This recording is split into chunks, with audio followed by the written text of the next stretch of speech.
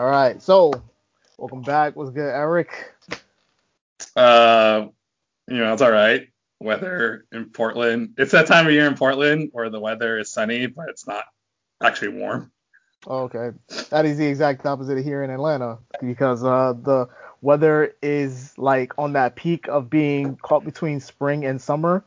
So by the time April comes around, it's going to be summer, and then when June comes around, it's going to be super summer from June all the way up until about September, October. Mm. But I wanted to ask you a question though. Do you remember Coney 2012? Are you talking about the invisible children scandal thing? Yes, About the exactly. guy? Oh, vaguely. Vaguely. Isn't it like the guy who founded the organization was like tripping on LSD? He was running around the streets of San Diego or something. It And he was was, it like, was yeah, it was like he was running around the streets of LA after releasing the that film that went viral. I think it was, I want to say one of the first films to go viral, but essentially like the idea of like, whoa, everyone had this intention. 2012, we got to get Joseph Kony out of there. that's Joseph Kony. Yeah, and what was it? It was a couple months after that he was running around San Diego, took off his underwear, running naked, tripping. I think it was masturbating too. Yes, he Because he was was. He was doing that, and they had to throw him in a hospital. Brief Here we go. psychosis. Here we go. Let's look this up. Jason Russell, American film theater director, activist who co-founded Invisible Children Inc. That's how I knew, because in college I knew someone who was super active in Invisible Children, and they just threw a bunch of stuff. Everyone was wearing like the hats and shirts, made money to go towards Invisible Children, which I think it was later came out that the money didn't go towards them at all. It didn't go to them. Yeah. Yeah. Um, he made a documentary about Coney, and everyone's like, oh man, we're all woke now. We're gonna put a stop to this guy. And then he had a public breakdown. He evangelized cars, made sexual gestures. Yeah, this Wikipedia article really downplayed what he did. Well, he really did. Maybe someone went in there and edited. But that idea of like, because apparently there was the Coney 2012, and then there was a part two to it. And I mean, of course, anything that has to do with documentary, especially with something that has been going on for so long in the Congo, all right, because this was happening from like the 1980s, I want to say, right? The just the idea of spreading this spotlight, like, oh my God, look what's happening in Uganda. It's been happening for a while, but we're gonna make it seem like this thing is just recent, and we need to get Joseph Kony out of there.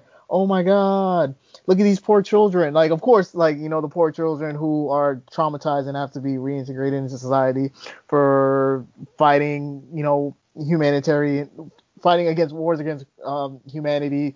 Got to get that humanity effort. But just the idea of that lens of this white guy who was trying to like capture the same magic of Dan Enola, I believe his name was, the guy who went to Somalia to film the famine going on there, and then ended up getting stoned and killed. I don't know if you heard about that. Oh, I did not. Yeah, this was back in like 1993. So like he was trying to do the same thing, but I feel like compared to this guy over here, his intentions maybe pure in the beginning. They started to get distorted because the hype started to go to his head.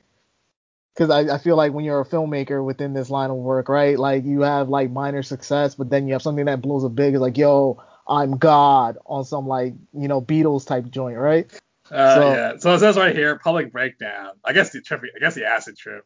Maybe that wasn't accurate. Who knows?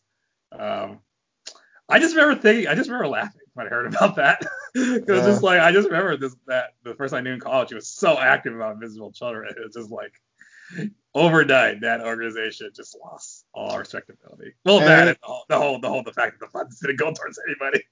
And like the crazy part about it though was like because of this video now that the LRA's, right, the Lord's Resistance Army abduction rate like sharply increased. Like they started kidnapping even more kids. That's terrible. It is terrible, but just I mean like just the idea of like this happening, because in my mind, anyways, at least I think like 2006 was like the beginning of like the internet as we know it. So like 6 years later to become like getting on YouTube. Now we have Coney 2012 and like this big, huge mega phenomenon. Like Coney 2012 is essentially the baby shark of that time when you really think about it. Speaking of Cody and white people with good intentions having psychotic breakdowns, do we have a comic for you today, listeners? Yes. Yeah, Don't we're miss. gonna be, we were talking about, why are we talking about Cody 2012? Like, that is so 2010s, right? Like, people thought, well, the world wasn't really that better because, we were still in the midst of a global recession the first time. It's partly why I don't really remember a lot, because 2012 was just not a good. Those early years were pretty fuzzy for me, being unemployed. Oh really? Oh, I was Unemployed for the first time, but not the last time, unfortunately. I was my sophomore year of college. Yeah, sophomore year of college. Yeah. But a comic we have for today in our continuing sub series of comics that are out of print and therefore no one can get them.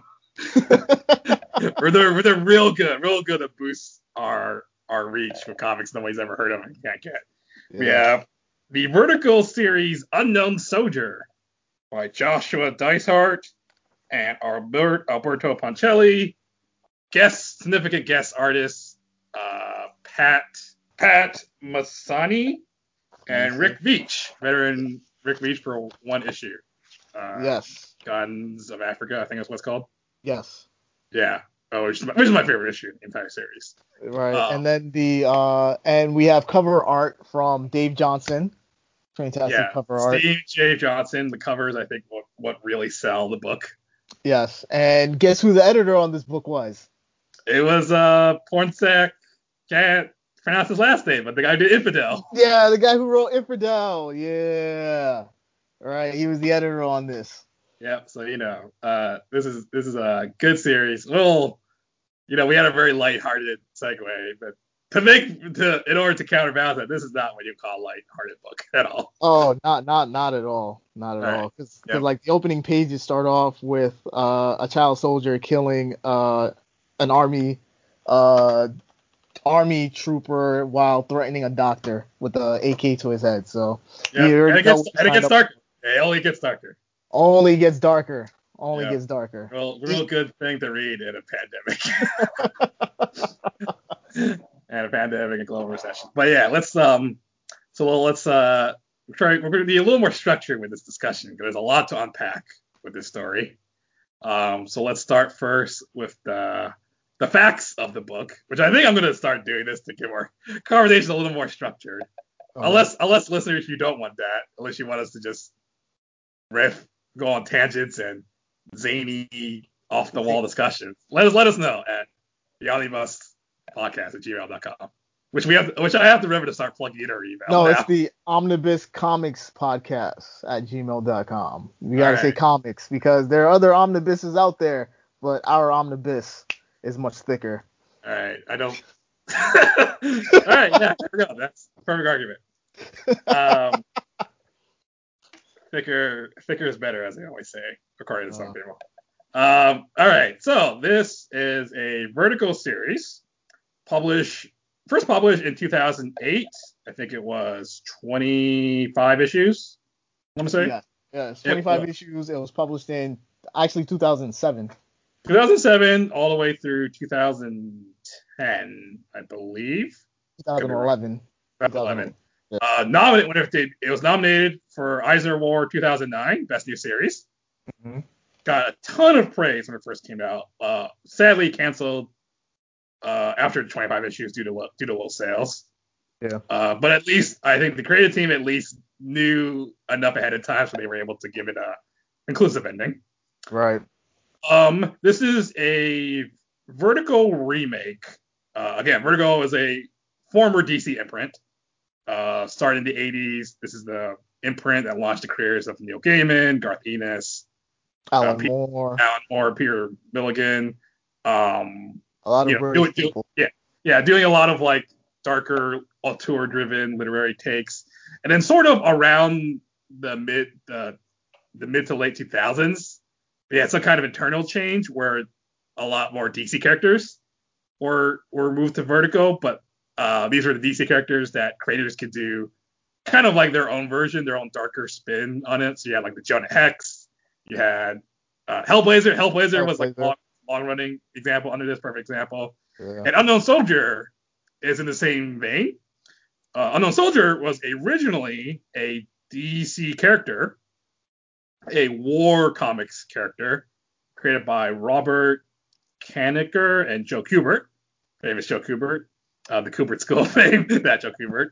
Yeah. Created in Our Army at War, 1966. So it's like a World War II anthology. And he was more, and what's kind of famous about the Unknown Soldier, the character, is that he is a soldier that has a bandaged face. So you have no idea, what he looks like. He has no identity whatsoever. He's supposed to be based off, the unknown soldiers, the Tomb of the Unknown Soldiers in different cultures, different countries that represent like all the soldiers that have died in conflict throughout history. Yeah. He was originally kind of like, he's sort of like their Captain America. He was just like, the war hero going out fighting the Nazis, and I think probably Japanese in those original. Yes. I mean, wow. It's funny you say that because, like, if Unknown Soldier is like their Captain America, is Sergeant Rock like Nick Fury? Oh, I guess so. I think. Yeah. This is the guy who fought alongside Sergeant Rock. So for you DC aficionados there. Yeah. I will say that me and Phil. Well, I'll speak for me. I'm pretty sure Phil's on me. I have not read any of the other Unknown Soldier comics. I've read hints of the Garth Ennis, not Garth Ennis, Garth Ennis run, like just a little bit. I didn't fully read it. Well, this is not like one of their most super popular characters. But he's been kind of like a cult favorite character. There's been a few limited series and mini series he's had over the years by different creators. I think probably the one we have is probably the most well known, ironically enough. But there was like a darker take by Vertigo in '97 by Garth Ennis, who kind of reinvented the character as a CIA agent, kind of commentary on that stuff. And right. I think this is probably the direction that this version of Unknown Soldier kind of owes a lot of debt to thematically. I think in terms of thematically, I think it was following that same narrative because, like, of course, within Garth Ennis's run, he was trying to find somebody to replace him, and then coming over to Joshua Dysart's run, like, the Unknown Soldier did find that person to replace him as the new Unknown Soldier. I will say I actually did remember there's one mention of the Unknown Soldier in regular DC comics I've read. It's probably the goofiest reference to is Blackest Night. when all the Black Lanterns are rising up, right? Of all and one of them was there's a shot of the panel. It's the Tomb of the Unknown Soldier, but it's empty, implying that he rose up as a Black Lantern. We never see him. Right? It'd be so silly to see him fight Wonder Woman and Green Lantern and all those people. Yeah, the Unknown Soldier made an appearance in the TV as well. And what? And Stargirl. It was a poster at the movie theater. Oh, right. I remember. I read that. I did not. I've actually watched Stargirl. That's like an Easter egg type of thing. Yeah. But this series is a reinvention. Set in modern time of when the book came out. It is set in Uganda. And it's about a character named Moses Lwanga. I think it's how you say it. Lwanga. Yeah. And it takes place in the year is 2002 in the book. So it's like between 2002 2003. So it's heavily post 9/11. Yeah, right at the peak of War on Terror and stuff like that. So I'll do a quick summary of the premise and what each arc is about. Because basically we have a lot to unpack. We want to get through them all. So, Unknown Soldier, the Vertigo series, is about. I had a summary lined up, but I I You know. mean, hold on, like I got you right now. Let's see. Northern Uganda, 2002, a country of astonishing beauty in a time of unspeakable brutality, deep in the bush, far from Western eyes. An Oh yeah, insane, extreme we just read the back Christian of it. rebel. Yeah, exactly. And his army of brainwashed children terrorize their own people and engage in guerrilla warfare against government troops. Into this madness steps Dr. Lawanga Moses, only 7 years old when his family fled the Amin regime for the states. Lawanga was an Ivy League education, a beautiful Ugandan wife, and a staunch pacifist philosophy, the embodiment of the American dream. He has returned to help heal the northern Ugandan nightmare. But within the heart of this healer mysteriously erupts an unstoppable killing machine, an unknown soldier. And when he launches his one-man war against the men and children who have turned rural Uganda into a war zone, there's no telling who will get caught in the crossfire. All right, so we read the back of the book there. So basically, it's a reinvention of the Unknown Soldier in that this is, former, African refugee Dr. Moses Yuanga, eventually moved to the United States, but then decides to relocate to Uganda to help try to rebuild it and draw global attention to all the various crises, but particularly the one that's still ongoing, the conflict created by Joseph Cody and the Lord's Resistance Army, which we should probably explain that first. So the thing about this book, Unknown Soldier, it's, the main character and some of the stuff are fictional, but it's based in a very, very real conflict that's happening, Yes. which Joshua Dysart goes into huge detail at the end of each trade. He has footnotes and just summaries explain the history of Uganda and the conflict. We're not going to go super deep into that because, me and Phil are not the most qualified. But basically, I guess you become a warlord at this point. Essentially, at this point, yeah, he's become Yeah, a it's like warlord to Joseph fight Kony. against the current Ugandan government. Yeah, trying to install a theocracy based on a very warped version of the Ten Commandments.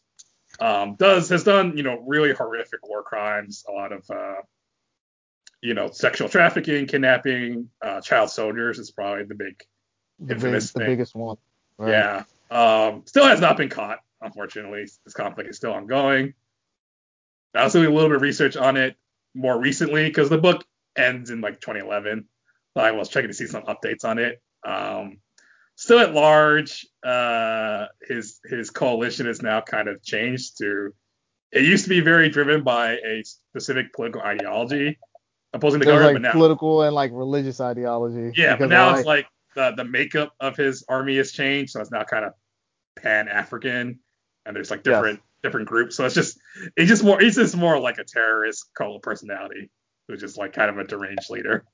It sounds fictional, right? This like It if does you sound it didn't know sounds about extremely this, fictional. yeah, but he's just and the book does go into detail about some of the crazy beliefs he instills in his child soldiers. Like they rub themselves with the oil of some kind of tree, and they think that makes them bulletproof. Make them They're like bulletproof because they're blessed in the oil of the Holy Spirit. yeah, they're deeply fanatical. Um, and yeah, I think the last update apparently is under the Trump administration in 2017, they withdrew the U.S. counter mission against him. So now he has even more free reign. Yes, And because that was started because of the Humanitarian Commission of the United States that started underneath President Obama after watching the documentary, the Coney 2012. yeah. But then, Trump reversed that like he did a lot of Obama initiatives. As I understand, no real sign from the Biden administration that we're going to turn our attention back to that anytime soon. Yeah, So, I think at this point the administration is more like Africa must protect Africa from itself or something along those yeah. lines. I don't know. But yeah, that's very important. It's not super necessary to know this background before reading Unknown Soldier. It does a good job explaining it, but I think it does inform your reading in a good way. Anyways, Moses Yuanda comes back with his wife to try to help the Acholi people in northern Yes, Uganda, as I said. yeah, they're And totally. they get caught up in a conflict. They get caught up in an attack by the LRA. Um, and Moses, he is forced to defend. I think he's forced to. He has to go and rescue a girl, right? And he's forced to shoot a child soldier in self-defense.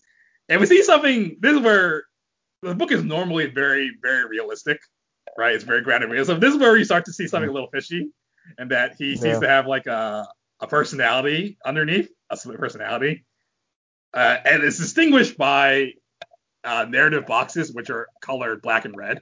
And then he after he kills a soldier and like his personality starts to he like scars himself. Williams Yes. disfigures his own face and he bandages himself, assuming the familiar unknown soldier visage. That's kind of the trademark of the character. Right. And then he the overarching story of this is that he goes to wage a one-man war against the LRA. His goal is to kill Joseph Kony. Yep. That is the overall goal of this book. And thinking about it like this, right? Because we have four trades out of this, right? It's split up into Haunted House, Easy Kill, Dry Season, and A Beautiful World. And each one of those trades, of course, encompasses encompasses a story that focuses on the overall larger story that the Unknown Soldier is trying to do. And of course, because he has this split personality going on with him, there is a large conflict of interest between the Laguana Moses personality as well as the Unknown Soldier personality. Because as we continue to read, we find out that everything of Moses was a lie, right? And Yeah, he's actually a subject who was a Ugandan refugee coming to America, but then became orphaned and ended up at an orphanage.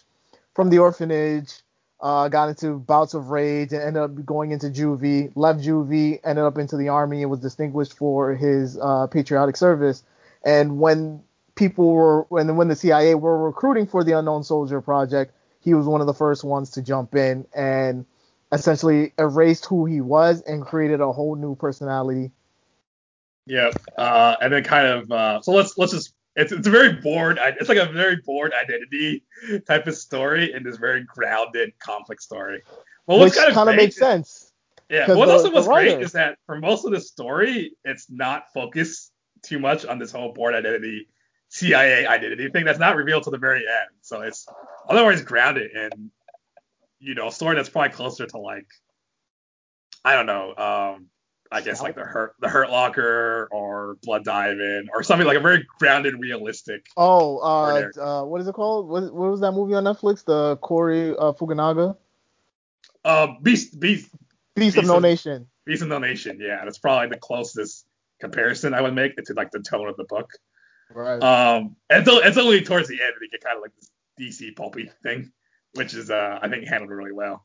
But we'll briefly summarize each story arc and kind of the important supporting characters, and then we'll revisit the six perspectives approach of this book.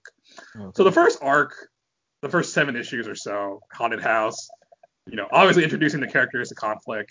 You have Dr. Moses Alanga. You got his wife Sarah, who is a very important figure in the book, trying to figure out what's going on with her husband, and then, she represents kind of his only link to like his normal life before he goes full unknown soldier. There is the washed up CIA agent Jack Howe, who Yes. I really like.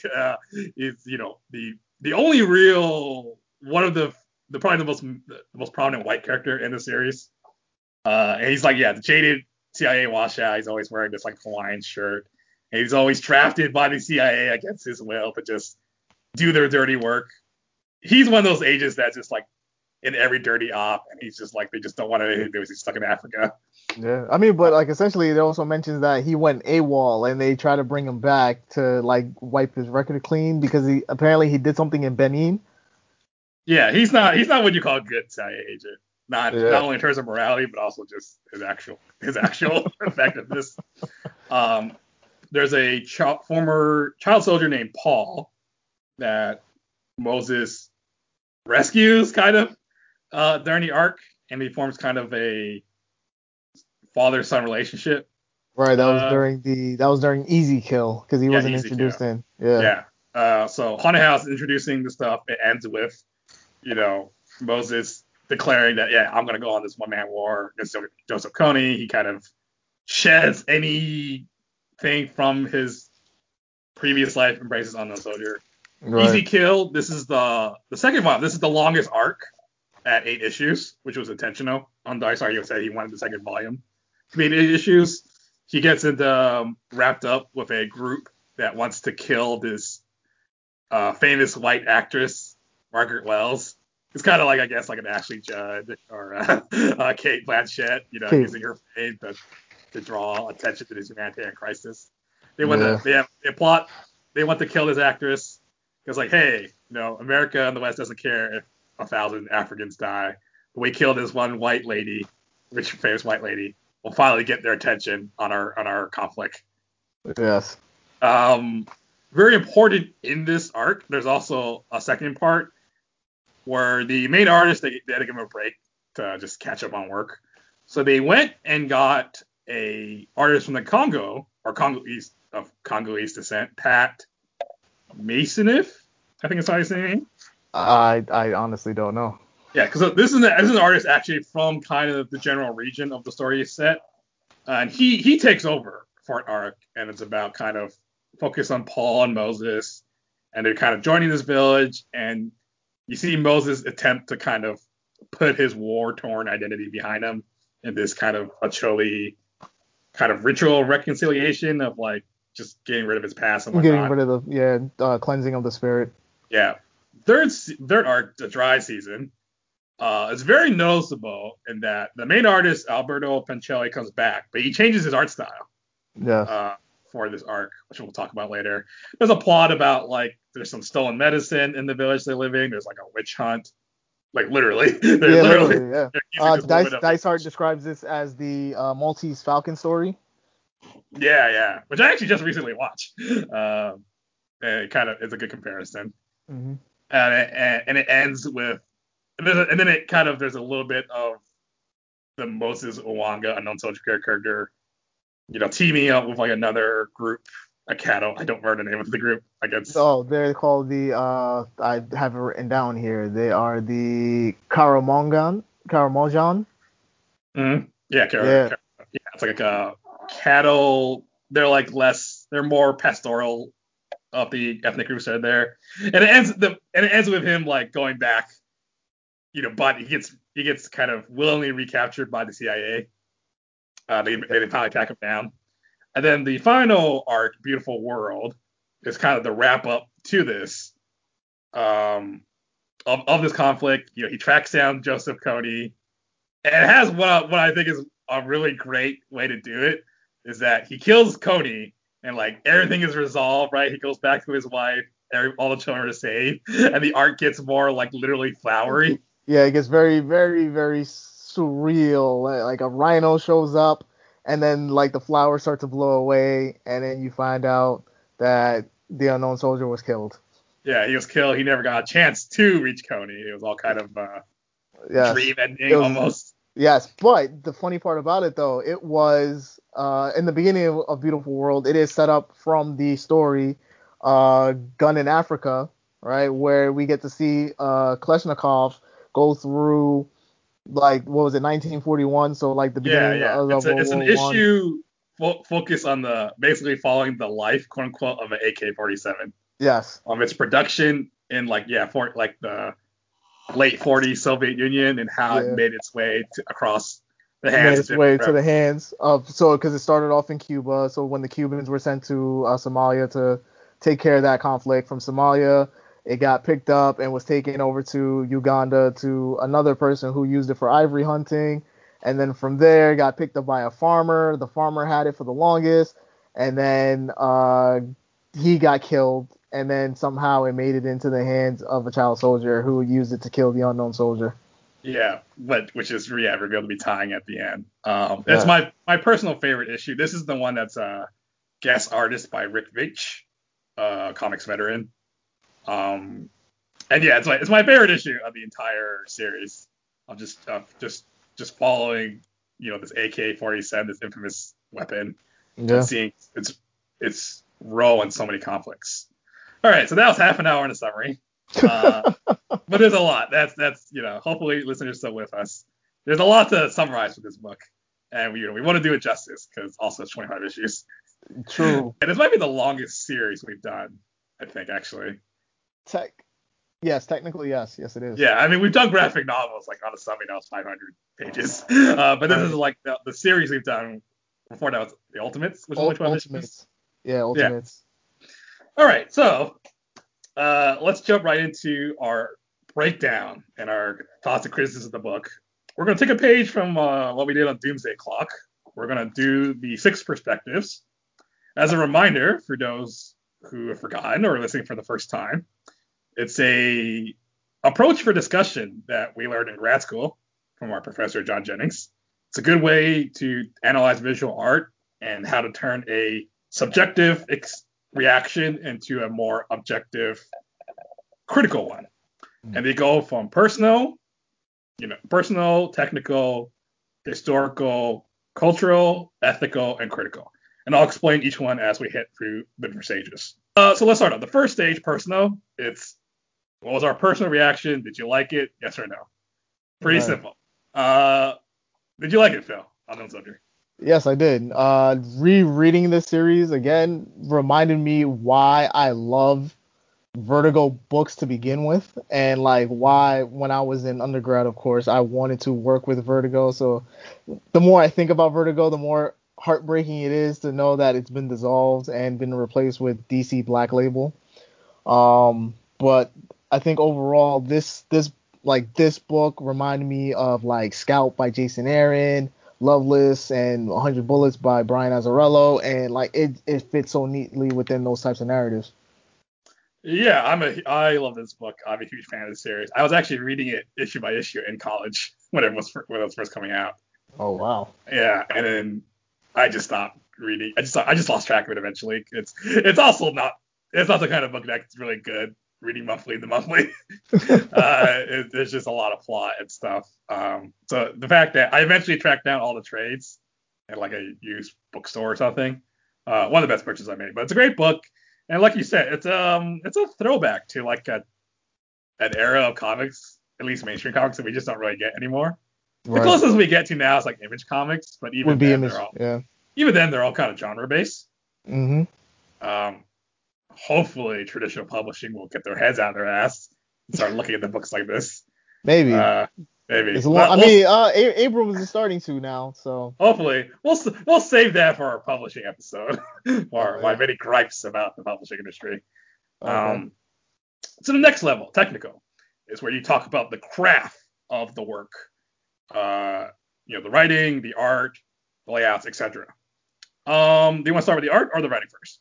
Let's go ahead and start with the writing. So Joshua Dysart wrote the entire series, and he did an extremely good job. He set up the whole character structure. We understand his motivations, and from there, taking that from underneath him to introduce a whole new persona, and seeing this conflict not of just like this man versus this war, but also the man within himself. So we have an external conflict as well as an internal conflict, making a lot more interesting in terms of storytelling. What I think Joshua Dysart is really good at, and this is kind of like the mantra of the book, is that this is a very complicated conflict. These are very complicated characters. I think he does a very good job in that very few characters are entirely sympathetic or unsympathetic. Right. I mean, you're dealing with a conflict that involves child soldiers. Like they do horrible things, obviously, but then you actually see in the story the things that were done to them. So, it's hard to really blame. There's very few outright villains other than, Joseph Cody, who's the actual villain. Right. But even our quote unquote hero, right? Moses Mwanga, he admits to himself, like and other characters actually call him out on it. Characters who do horrible things, like you're killing children, he's just like, yeah, but he's willing to do what it takes to try and bring like an overall peace. So it's like, so this is literally the book of where the ends justify the means. Yep. Or at least the mentality that the main character and a lot of characters take. And we'll go more to that a little bit in the ethical approach perspective. But yeah, the writing is very, very strong. One thing I really like, and it's kind of related to that, is the narration doesn't really get in the way of the art, the action, Mm-hmm. which I know tends to be a big issue of a lot of very visual, action-driven comics. A lot of writers tend to overwrite. But this is where one of those few times where I felt the internal monologue worked really well, mainly because you have this other personality in Moses, Dr. Moses, right? And Right. it just adds a new voice to otherwise, you're seeing a guy just going around shooting people in the African bush. And also like we mentioned earlier, the supporting characters are all really great as well. His wife, Jack Howe, Paul, really fleshed out, very complex. Even the like Jack Howe, who's probably the sleaziest character in the entire series. Like it's hard to really hate him because he has no real morals, Right. obviously. Honestly, I think he's like probably the most relatable character within the book. Yeah, because what it is that I think he has no delusions about what he's done, unlike a lot of the other Americans in the book. Like Right. he knows he knows he's one of those jaded characters that's just every cause is bullshit, you know. But you see a lot of the characters on the Americans, the various African, they really genuinely believe in the righteousness of their cause, and that leads them to justify the ends. He's the one that sees kind of full of bullshit. It's just like, Right. yeah, it's terrible. I'm just gonna get my cut, get my share. He's also, I think, you go into a little bit of his backstory as a CIA agent. You can tell that he's in an impossible task of like all these problems Africa has, and America is really not there to help them. It's for its own It's self-interest. for self-interest because, like, I mean, just like anything that America has done within what was that, the 50s, 60s, and 70s, right? You have all these puppet governments essentially in order to run parallel to the idea of the American government. But do those puppet governments ever like stick the course to work with the Americans? No. All right, Yep. because we see this time and time again within South America, within the Middle East, as well as Asia. Yep. Although it's not to say that he makes a good point that it's not that the African governments are blameless because they just go through all these series of like dictators and rebel groups and they all think they're doing good, they use the rhetoric of helping their people. In reality, they don't. So let's switch to the art. Alberto Ponticelli, Italian artist illustrator. Um, he's done something else that I've read. I don't remember what it was though.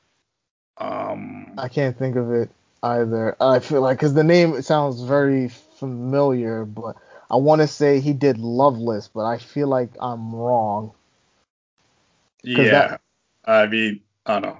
He did Dial H for Hero. There we go. the new 52 run. Yes, I like that. I'm sure there's some like Upper Ponticelli fan listening right now is screaming at us, just like, Right. oh, you know, did this and that. Anyways, feel free to let us know. Email us if you want to add us. Again, Twitter handle is at Andrew Yang for all your Yes. complaints. Well, how would you describe his art style? Very gritty, rough, um, scratchy, but like of course it all works within this the narrative that's being told. The line is very confident, but at the same time scratchy, like as if he's using a nib. That's what I feel like the type of tool he is using, like looking at the folds and the shadows and everything. Certain parts of it gets a little distorted in terms of like foreshortening, but that helps inform the narrative as well.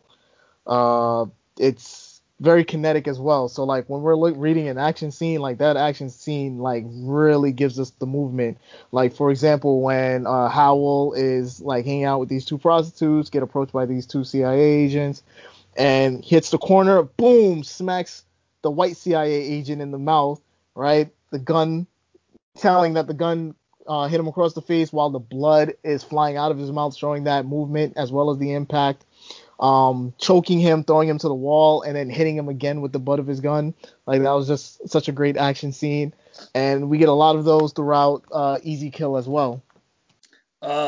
I would say he it's kind of like I guess the second wave of vertical artists. Like they have a lot of artists in sort of the vertical style, like R.M. Guerrera on Arm Guerrero, Scalp, right? Eduardo Rizzo on On Unknown of 100 100 Bullets. Bullets. Yeah, Who was and the it's like artist on DMC? DMZ? Ricardo Ponticelli, I feel. yeah, Yeah. and it's like they're not clean lines, they're not clean figures. There's a lot of like you said, squishy, scratchy art. Yeah, this is Just like literally the complete opposite of like mainstream like DC Marvel comics. yeah. These are like, and you can tell like their art style matches the tone of the books. They're gritty, they're darker, they're more based in realism. It's just like you think of this art style and seeing the setting of Uganda, war torn Uganda, like you think like dirty, you think grimy, you think this is not a beautiful in the sense of what we're used to. Hmm. Although the colors he does make it really good in that sense. They're mostly muted, right? Wait, hold on. Who's the colorist? No, he's not the colorist. Oh, you're right. What's his name is the colorist? Oscar Salentini. Yeah, and Jose Villarrubia, who also worked on Infidel. Yes. So those are Okay. the colorists. Yep. And like we mentioned earlier, but so and then he's the main artist in the book. And then we have the arc and dry season. We switched to Pat.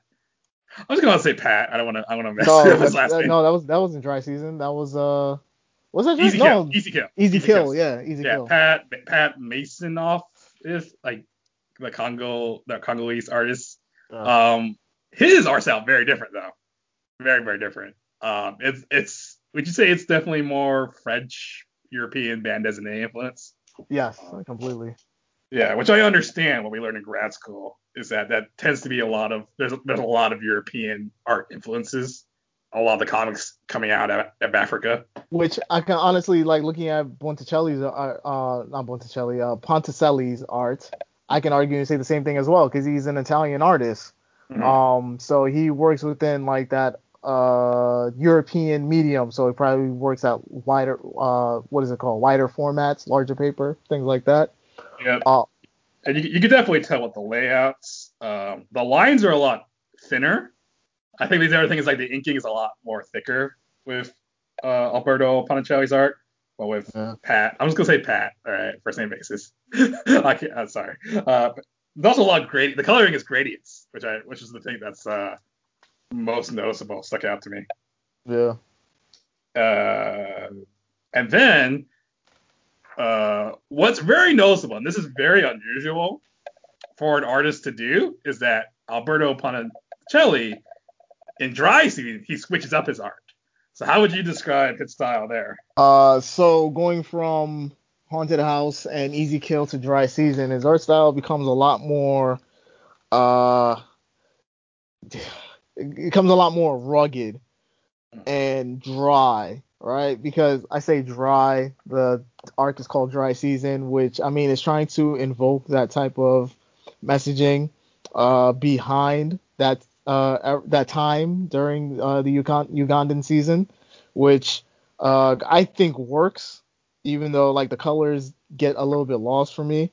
Yeah, the Uh, colors it's more washed. It's kind of like an ethereal haze, almost the way it's colored.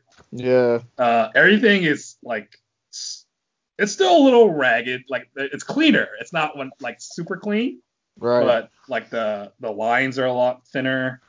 It looks almost painterly, I guess. It's like imagine if humidity had a visual look. This would be the look of it. Yeah, that's a good way to describe it because like it's called a dry season, and that plays an important part not only because it's really hot during the dry season in Africa, but it's also a time of renewed offensive because the weather is more favorable towards a lot of military maneuvers. Right. It looks a little more like ghostly, spiritual. I would say though, as much as I like the switch to his art style to match the tone, I Hmm. was not. There were parts where it did not really work for me. Well, how did you feel about the art switch, and did you think this was help or hurt the book? The first time I read it, it was a bit jarring because I was like, wait, is this not the same guy from the other two books? Like, what's happening here? Yeah, for a Um, minute I thought it was who's that guy that Marvel guy my, Mike Mayhews. I thought it was Mike Mayhews oh, who's who's it. I didn't think that. No, not at all. That is super painterly and hyper realistic. No, I didn't think that at all. But I did it did throw me off. But reading it again and like understanding comics at a higher level than I did when I read it for the first time. I was like, okay, this makes sense. It makes sense narratively, and showing it off as a visual narrative. It just increased the level of the book to a higher state.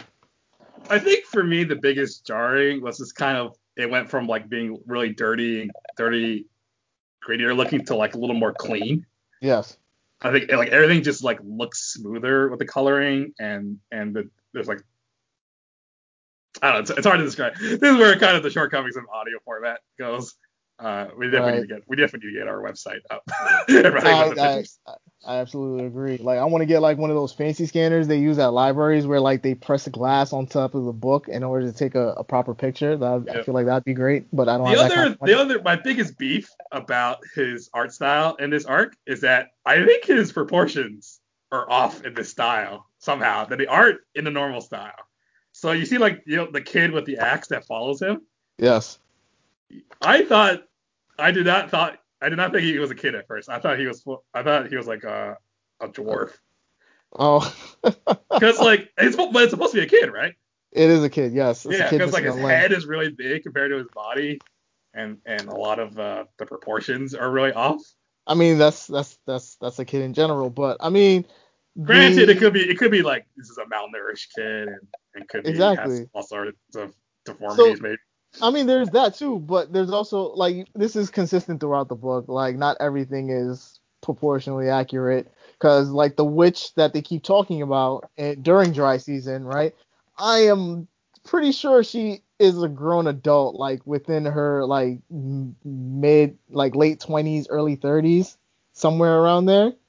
And then she has like a love affair thing with Paul, who's like 12. Yeah, But then sometimes they draw her smaller than what her age is, so it gets very confusing. I mean part of that I think is that like they're just well like when you're starved, half starved, and you live in the sun, you're physically less age. You physically look older or whatever. You don't look normal. That's what I'm trying to say. I mean, But also I think he does. I think his. I don't think he's the best anatomy proportions person. But his normal art style, I think, is able to hide that a little bit more.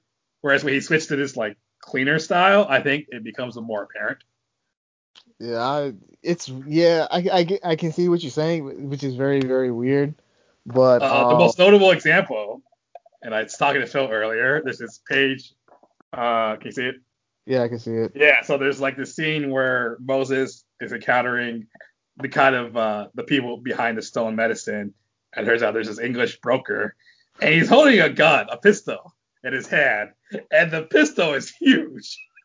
It's like the hand covers his hand covers the handle entirely, uh, and it's like a there's like a really infamous Batman panel of like him holding two giant pistols, but it's not because they're giant pistols, just because the artist was really bad. It might have been Rob Liefeld or something like that.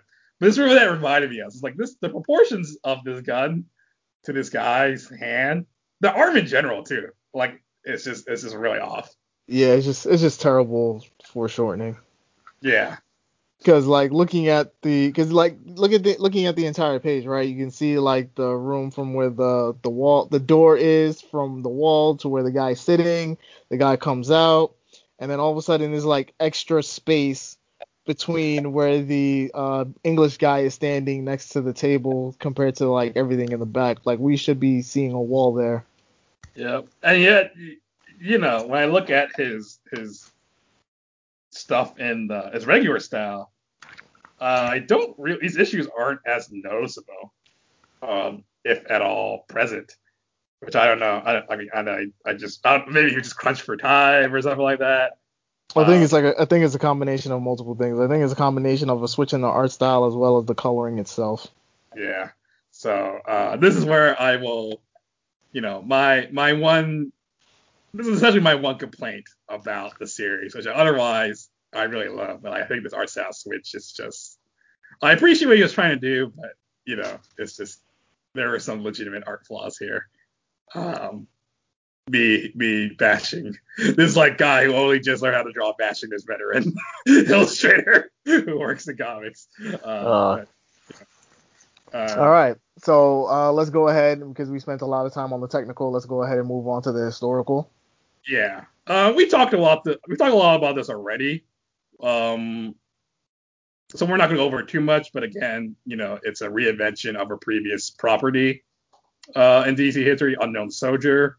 It's kind of in kind of the prime of Vertigo before it started to shortly after this Vertigo started to wane down because DC became more corporate, eventually going down on it, going down the ship, and Karen Berger would later leave.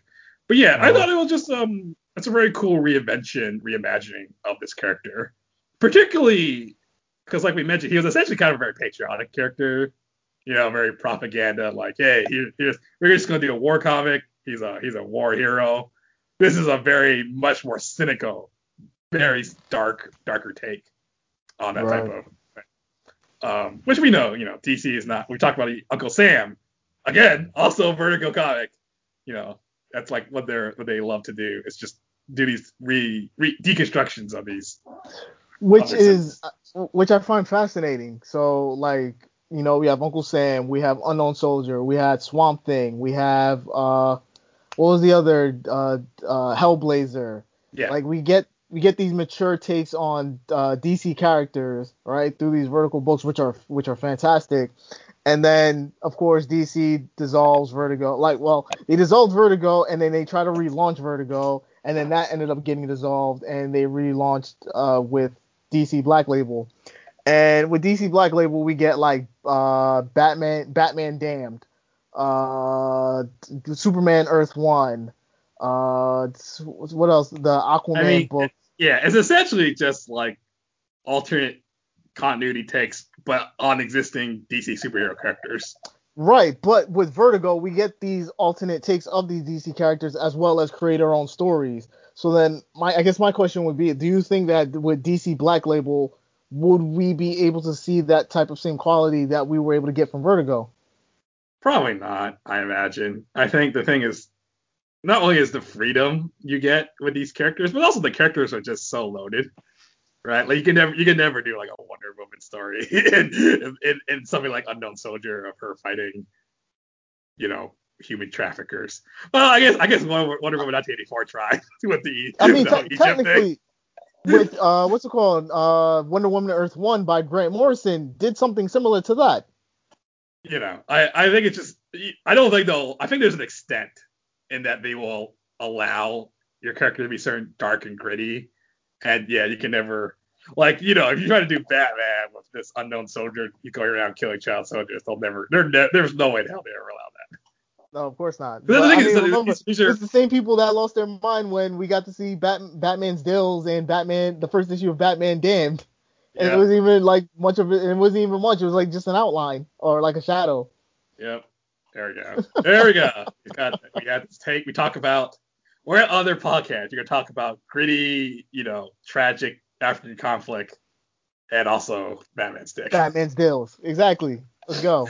Yeah. But yeah, I think it's just, the thing is that these characters are so iconic. They're just certain things they just never will allow because they don't want the characters to be associated with that. Whereas like something like Unknown Soldier or Jonah Hex or whatever, they're fine with because nobody, not only is it more in line, nobody cares about them from a corporate standpoint, but also it's more in line with kind of the flavor of that character anyway. I see. Then I feel like we should have gotten like a Suicide Squad Vertigo book. That would have been amazing. Why are you reading my mind and stealing my pitches? I mean, well, they kind of already did that with just like a Suicide Squad where they had the Rescue Hawk who was smuggling arms for Reagan and the Contras. I mean, yeah, because that was I would during just do. that, Oh, there we go. I would do the '80s version of that. I would just do the gritty '80s version of that. what was that? Ostrander's run. Yeah, yeah. But anyways, patent pending, trademark, copyright. No way, steal my idea. You can't do that because again it's DC. Like yo, DC over Fine, here fine, and behind the tree rubbing their hands waiting to sue you. Like ooh. fine. DC, you may take this idea. Just give me some credit. Anyways, historical.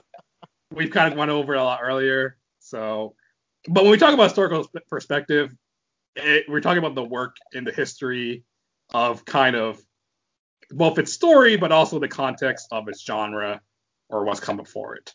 Right. Next, let's do our next perspective, Which would be cultural, cultural. social. So we're examining the work in the context, the cultural, social context of when it was made, but also maybe our perspective on it versus now. So again, we talked about a little bit. This is that published in 2008, but he started this story in like 2000. He started working on the story in like 2006, 2007. Right. So this is the height of the Bush era war on terror stuff. A little bit of overlap with Obama coming in, and there's some wind down in terms of media attention, winding down the war on terror. Obviously, the conflicts are still happening, just less people cared about it at that point because it was starting to cool off in terms of people's attention. A lot of attention at this time drawn to like Darfur and various African conflicts and genocides.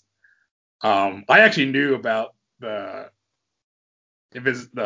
Coney stuff in college, Mm-hmm. not only because of Invisible Children, but also because of a genocide class I took. It's Oh like wow. a class about genocides and like kind Oh, of I thought it was like the makings of like a genocider or something. That's no, but it's examining just like different genocides that have happened in history and kind of the classification and the history of intervention, non-intervention. I learned, you learn a lot about all these terrible conflicts. Um, how would you say reading it now? How does it feel? In post Obama, post Trump world.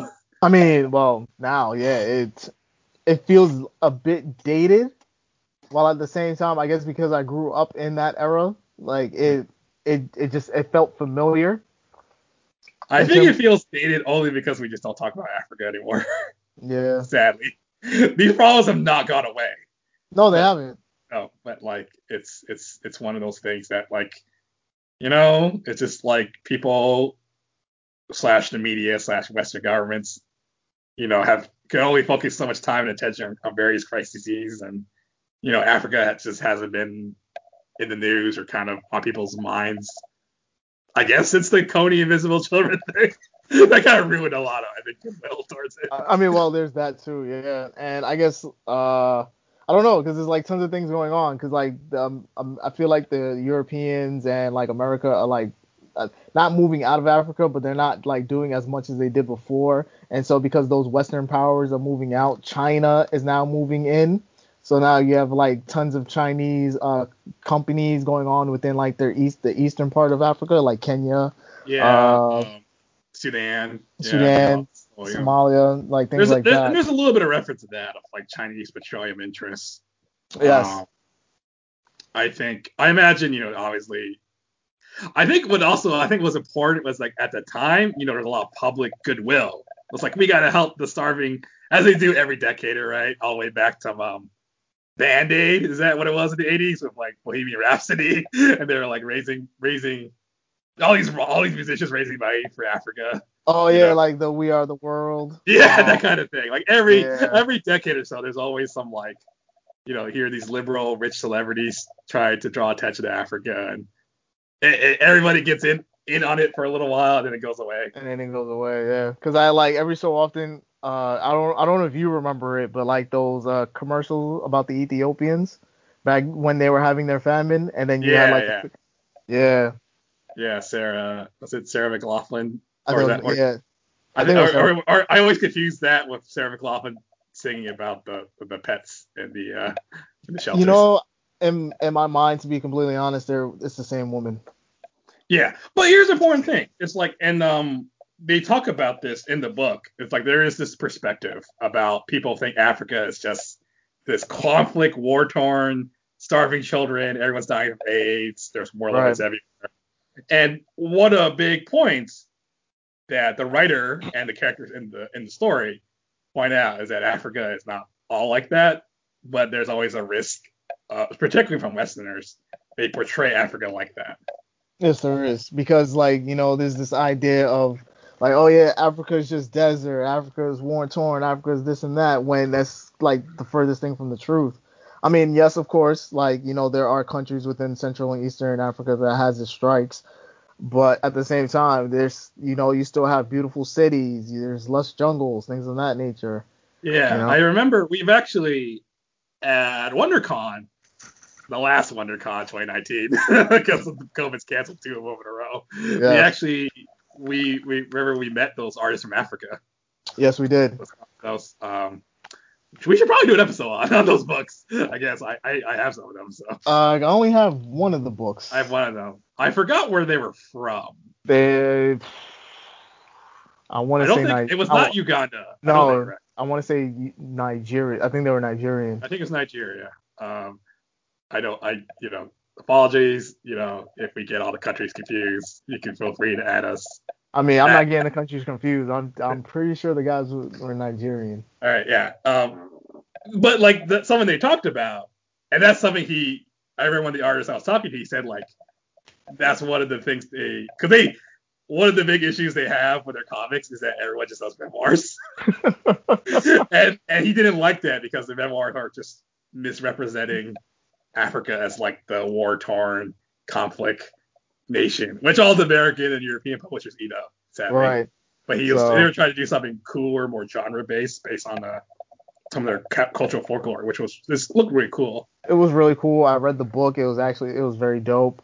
Yep. But I mean, for those of you who come from outside of the United States, so like Vietnam, Myanmar, parts of Africa, Eastern Europe, you got a sad story you want to tell as a memoir, come over here. They'll eat it right up. Yep. I think one last thing to say on this perspective, something we should point out. It is important to point out. Joshua Dysart is white. And Alberto Ponticelli is white. Alberto is Italian. Joshua Dysart is American. But he made it a point that he was very aware of kind of the baggage of like, I'm a white guy, telling the story about African conflict, and he talks about it in the footnotes in the back about like cultural appropriation and whatnot.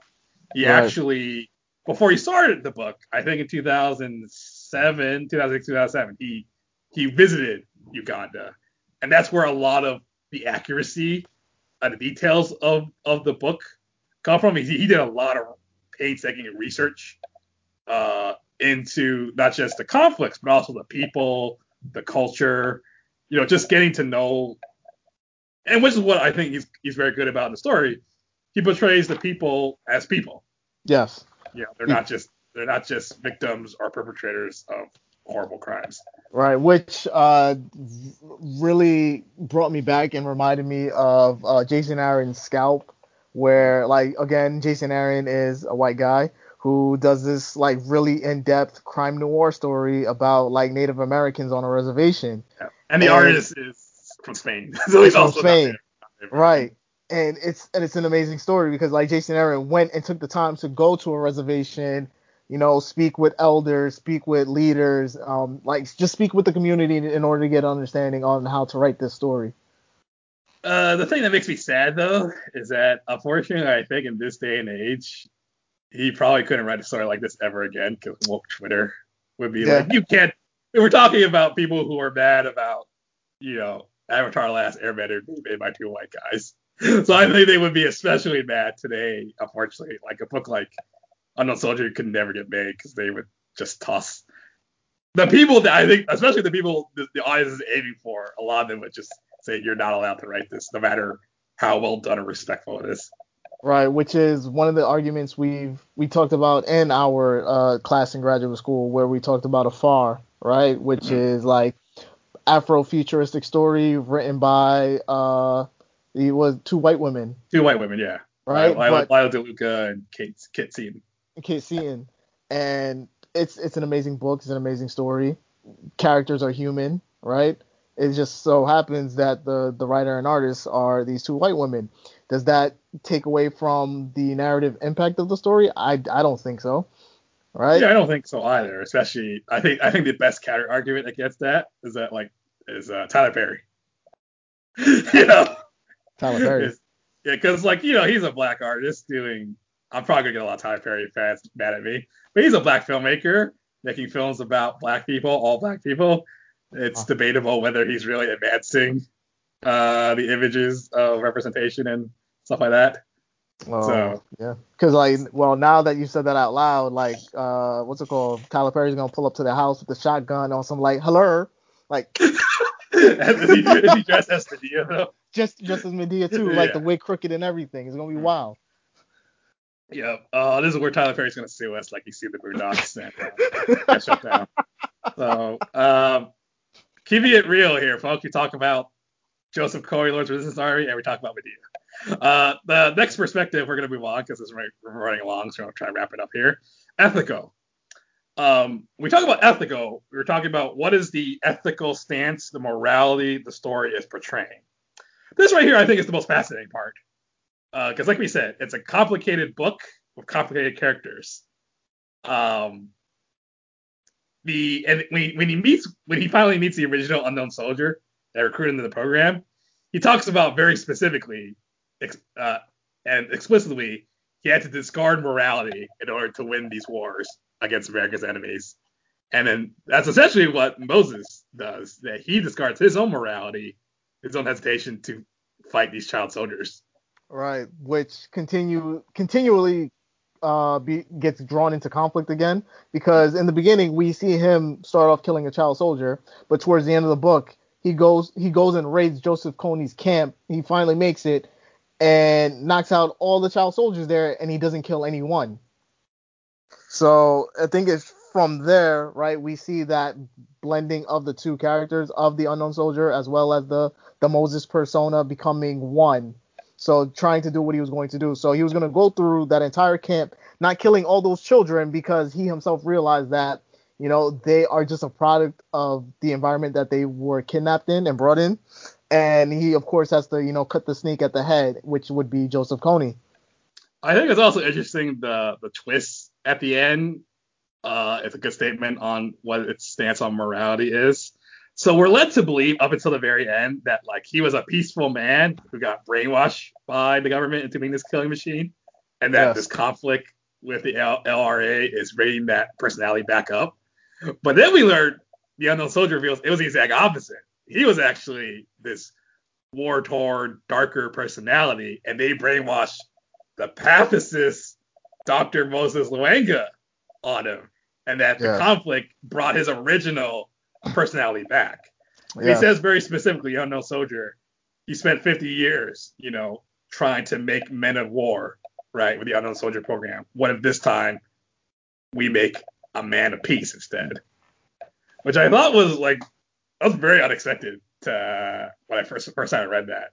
It's just this is a different side to that unknown soldier character, who is otherwise the archetypical Black Ops, amoral, whatever. Right, which when I read it for the first time, I was thoroughly confused. I was like, wait, hold on, what? I said, wait, man of peace, the Moses persona, wait, hold on, what's going on? And then, of course, like any good book, you have to read it again and be like, oh, okay, I see what they're trying to go for. It just so happened he happened to be at the wrong place at the wrong time, which, of course, kicked off these events, creating the inciting incident. But I mean, that's the only way you get a book right, is those inciting incidents, or you end up with something like Blankets. Yeah. Oh man. I mean, arguably the inciting incident is he met Raina, the girl.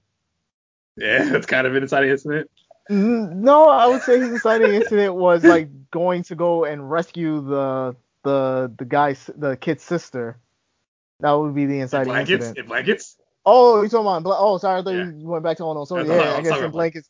Yeah, in Blankets, the inciting incident was meeting Raina. So that's what? That was 100 pages in? Yeah, something like that. Oh, good lord. Yeah, but back on the, I mean, it only makes sense that it's it stance on what is ethical and moral, and a story like this is complicated because these conflicts in Uganda and in Africa in general are very complicated, Of right? course. They're all products of European colonization, and they messed up a lot of things there. But then in turn, then like all these different sides have done so many terrible things. It's hard to it's there's no clean good guys or bad guys. Right. Because then, I like those people who were in place by those Western powers, feel like they've become bigger than the Western powers and are unable to let go of their grip on the country that they've controlled. Who do you think is the most moral character in the book?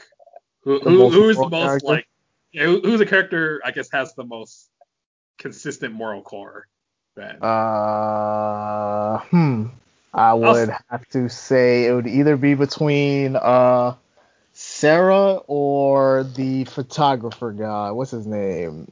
oh, the guy The guy she she remarried. marries. Yeah, that's what's his name? Momolu Sengendo. So Yep. probably. I probably would agree on that. I guess the other thing I would add is the actress Margaret Wells. But I think it says something in that the three most moral characters are also the most passive and are the most powerless.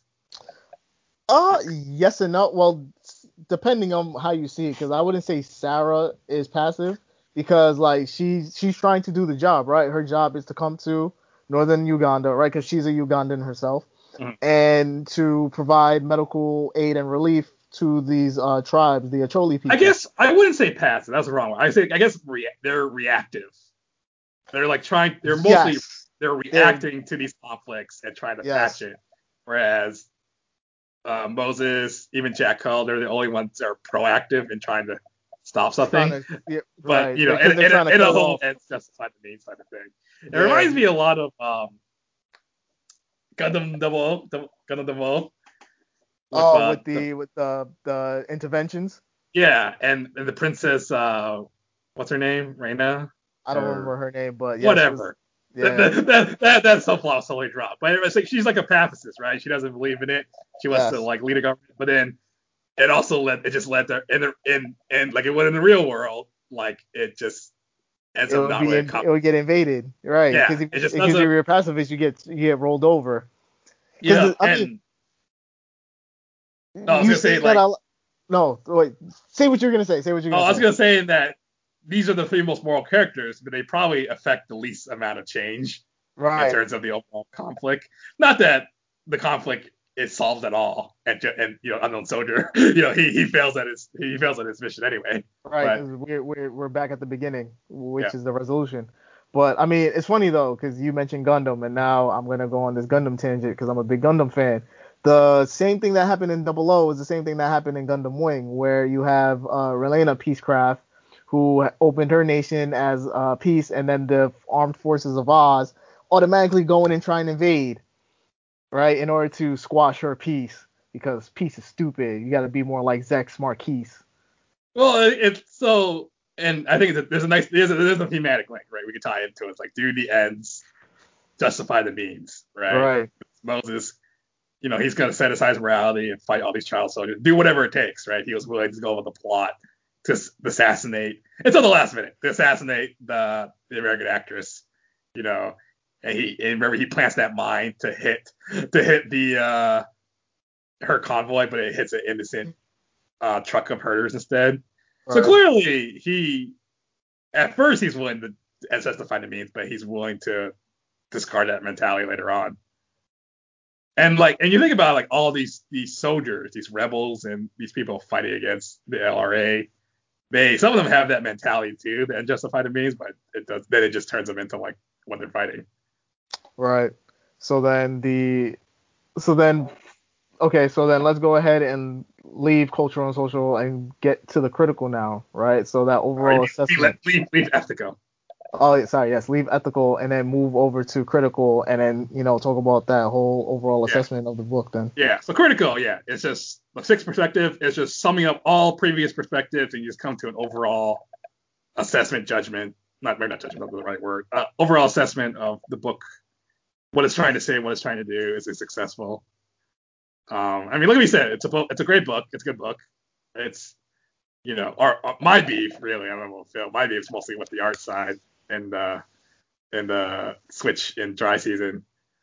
Um, but yeah, I think what I like the most about it, and he says it right there. It's a story that's rooted in very real world conflict and strong attention to these issues, as educating the reader on these issues.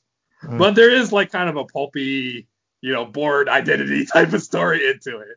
Yes. I'm not going to say parts of it were fun to read. That's not the right word. But there is an And entertainment that's done really well. yes, there's always that like hidden under layer of intrigue that's happening throughout the story that you want to go ahead and find out. Like, I mean, of course, especially in dry season, right? Because the whole mystery, where did the medical supplies go? What happened to the medical supplies? And then you find out, oh, it was the old woman who did this, and like, wait, who killed the doctor? Yeah, Oh, there's a mystery thing with the assassination. That's probably my favorite arc overall with the Margaret Wells. yes, Right, that's just like this, like again, kind of boring supremacy. Anything with the CIA and Jack Howell, I always really like because it adds that extra like political espionage thriller. right, So it's like a mismatch of different genres and different tropes, which I think keep it from just being this like either falling into like an exploitation, revenge fantasy of like let's kill. We're gonna solve everything by just gutting down every African with a gun. But it also keeps it from being this like guilt tripping, masturbatory, another story like about yeah, like oh, we didn't do enough for Invisible Show. It keeps it from Africa. being like Cody 2012. This could Yeah. have very easily fallen into like the story finished before then, actually. No, yeah, it did. Like it, because this story finished in 2011, right? Coney 2012, of course, dropped in 2012. Yeah. But I think in between this book, we had two movies. We had, I think it's in between. No, before it, because we had Hotel Rwanda, which came out in 2004, Mhm. and Last King of Scotland, which came out in 2006. Yeah. Which actually it informs your reading of the background of Uganda. It's good, Right? Because but we get to focus on Idi Amin. but I think it avoids being kind of like like I said, like a guilt tripping. Oh, look at these poor people in Africa. We have to raise money by fundraising, you know, Bohemian Rhapsody songs and whatnot. Yeah, It is but actually becomes a for compelling. 19 cents a day, your pennies can save the entire African continent. That's what this is not. Yeah. So it's still like yeah. There's a lot of great, good, gritty, pulpy stuff in it, and yeah, I think it's sad that this type of comic that we probably won't get anytime soon from the mainstream comic side. Probably Anyway. not. Oh, yeah, because this is like extremely smartly written, well drawn story that should have been bigger than what it was. Like, I Yep. mean, to be perfectly honest though, I'm glad it ended where it ended because I feel like if it were to continue, I don't think it could kept up the momentum. No, yeah, I think it's definitely there's only so much mileage you could have run with like. I mean, what's he gonna do? Kill this real warlord? It's all Right. this like there's no like I knew there's no way that was gonna end like that. Unless you go like and then if you did, then you're heading into like AU Glorious Bastards. territory. I was gonna say Glorious Bastards where they kill Hitler. Yeah. But that's like more tongue in cheek. Yeah, great book. I would say pick it up at your local comic store, but that seems unlikely to find it there. You probably wouldn't be able to, but you can always ask the person to order it for you. So order all 4 volumes, get them framed, put them on your wall, Yep. and Not a comicsology, sadly, yeah, uh, only the first 6 issues are on Comixology. which is stupid. So yeah, you probably will have to go to Amazon or Barnes and no, Barnes and Noble definitely won't have it. No, You Barnes and probably will have to Noble, go to you gotta go to Amazon. either Amazon or go to your local comic book store and have them order it for you from there. Yeah, so highly recommend Unknown Soldier Vertigo series. Great. If you're able to find it, definitely pick it up. It's a nice throwback to an era of comics commentary on stuff that we're not gonna get. And if we do get it now, who knows? Who knows? I mean, Yeah. honestly, I would say this is the type of story me and Phil are trying to do with our comics. Traditional publishing seems to be very reticent on it, but that's a talk for another time. So, Right. uh, any final thoughts? Final thoughts on Unknown Soldier? Uh, Good book. Pick it up. And reading this again reminded me how much I love comics. Like, I mean, every comic I read always reminds me how much I love comics, but like Vertigo stories in particular, like were a very big inspiration for me and when I was in college, and like even more so like so solidified my dreams of like drawing comics and stuff. So like this story, Loveless, 100 Bullets, Scalped, DMZ, just fantastic stuff that I hope to continue to see. I think my final thought is if you were really disappointed with what happened with Cody 2012 and what happened with there, ask for your money back. Buy Unknown Soldier instead.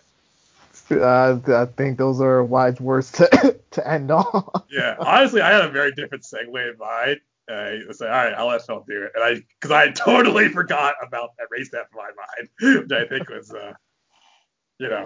one terrible thing that came out of it, and one good thing, Unknown Soldier, that came out of this. Yeah, so I mean that's what we're here for. We're here for the timeliness, We're here for a good time, not a long time. Yep. So on that note, let's call it episode. I'm Eric All Long. right. I'm Phil Fleming, and this is not Coney 2012. This is Unknown Soldier. Let's go. I Yeah. was trying to think what's an actual 90s show that we could have used. And we're hanging with Mr. Cooper.